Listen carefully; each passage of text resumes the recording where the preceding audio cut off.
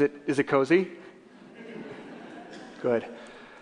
You know, as I was watching you all come in, it was one of those things that just struck me that the song right before we get a chance to just kind of have a brief meditation here is a song that Pastor Carlos sings, which is, and he sings so beautifully, which is All Is Well.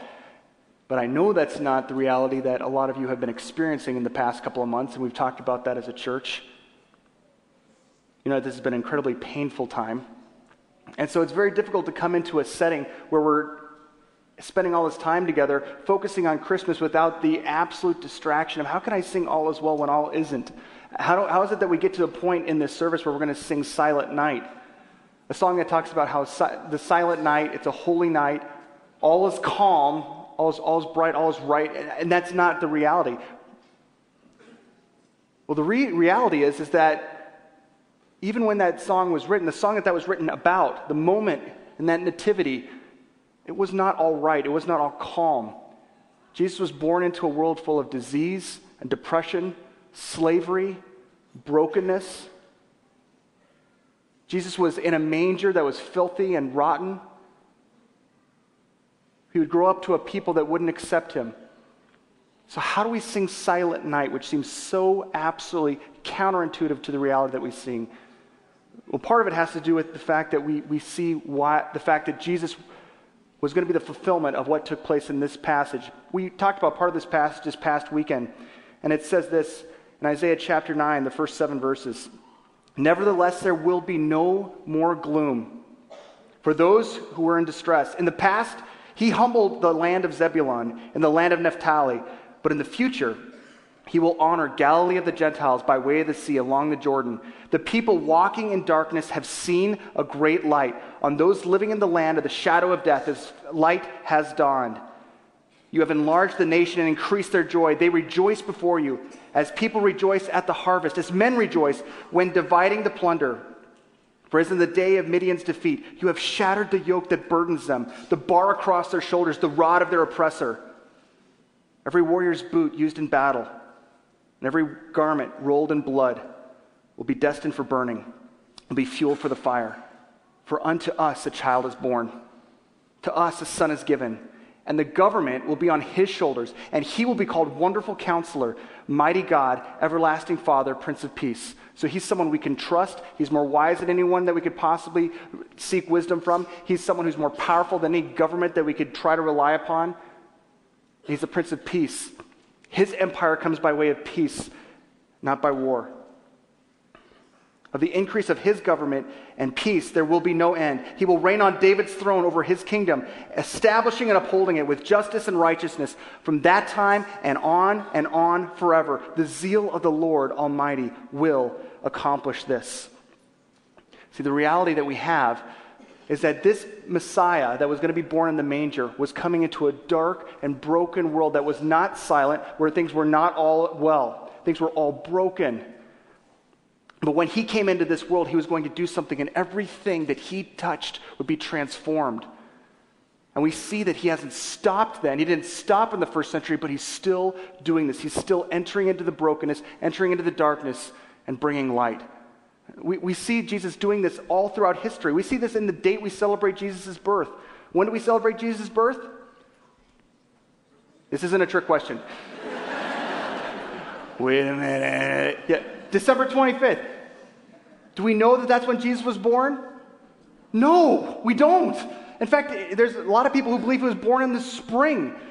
The fact that it's December 25th has a lot. In fact, the early church fathers didn't even really think it was that big of a deal, the nativity. They thought the crucifixion was where the spotlight needed to be. And it was over time in the Middle Ages that people started saying, yeah, but he came as a human. Let's focus on that. When should we put the date? Now that rolls back to the Roman Empire, when all of a sudden this minority movement starts to spread out. And all of a sudden, all these people who were oppressing Christians and beating down Christians and having Christians thrown into the arenas with the lions, all of a sudden started having their heart transformed. And everyone that Jesus touched gets transformed. And over time, the movement grows and grows and grows. And all of a sudden, they start realizing, you know what we do in December?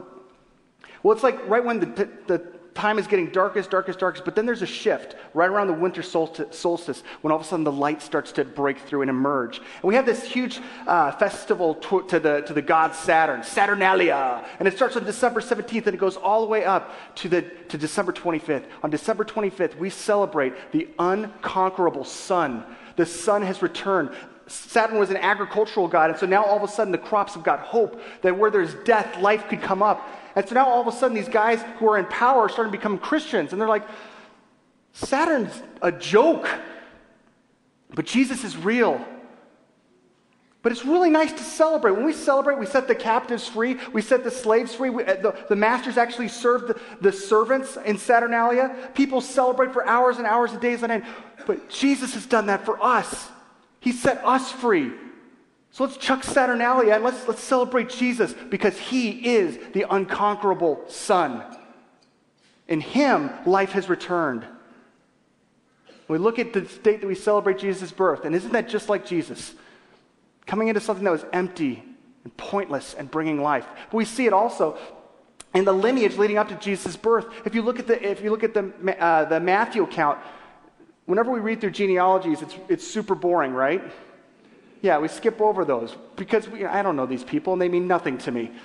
But if you study the lineage of Matthew, you see that Jewish custom was to include in your lineage people who were important, who could show this person's massively important and massively powerful. Why? Well, look at all the important people in their lineage. And the people that were kind of a joke or embarrassing, the people in your family that you would not want to include, in the family picture, they get kept out of the genealogy, and you only put the highlight reel in. But in Jesus' lineage, in Matthew, you see scoundrels and scandals emerge. You see women. You don't put women in lineages and genealogies in that first century if you wanted to showcase how important you were. But Jesus' lineage included them, included prostitutes, included scandals that would make Maury Povich blush. And they're included. Why? Because it's just like Jesus.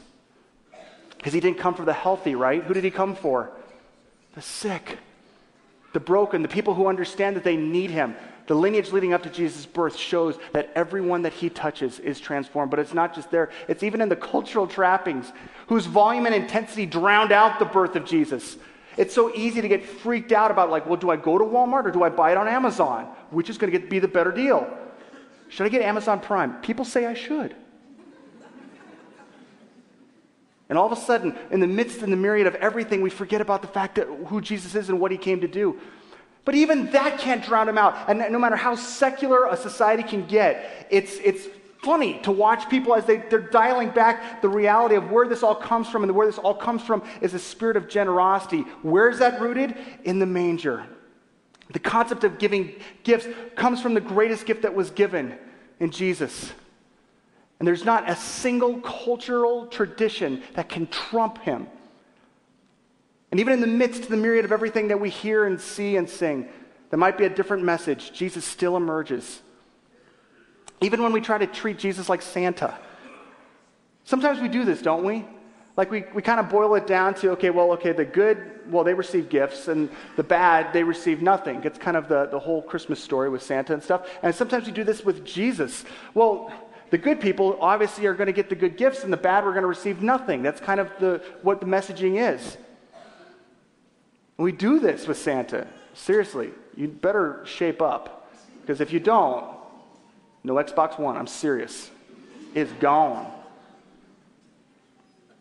Julie took all the kids that were in that musical 2 weeks ago to an old folks home, a nursing home in Morris. And she asked me to dress up like Santa Claus, which was really weird. Because I had to shove a whole bunch of people's coats underneath here, and I was having a wardrobe malfunction the whole time as arms are coming out of my stomach. But I'm walking around, and all the kids knew exactly who I was, but I was going around and I was going to these folks that are in their 80s and 90s, and I've got a bag full of gifts that the kids made for them. And so I go up to each person, and it was weird, what do you say to them? Well, what does Santa say before he gives gifts?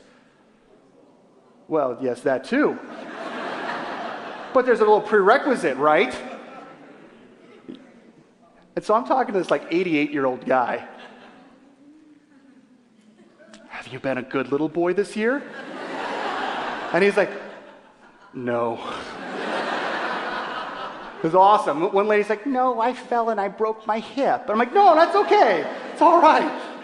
But we do this. We treat Jesus like Santa. And yet Jesus, what does he keep coming back to? No, he puts his foot down. He says, that's not my message. I mean, that's a cool cultural message, but that's not my message. My message is better than that. See, in my message, it's not the good who receive the gifts and the bad who receive nothing. My message is that our good God came to rescue our bad heart. The fact that Jesus comes in and he says, yeah, you can call these people good and call these people bad, and I'm actually seeking to save all. That through me, through what I did, all would be rescued. So that there's no one left out. This is for everyone, no matter what your background is, no matter what you've done. And this is still our story. And he did this not because we could earn it or we could do anything for it. He did this, why? Because he loved us.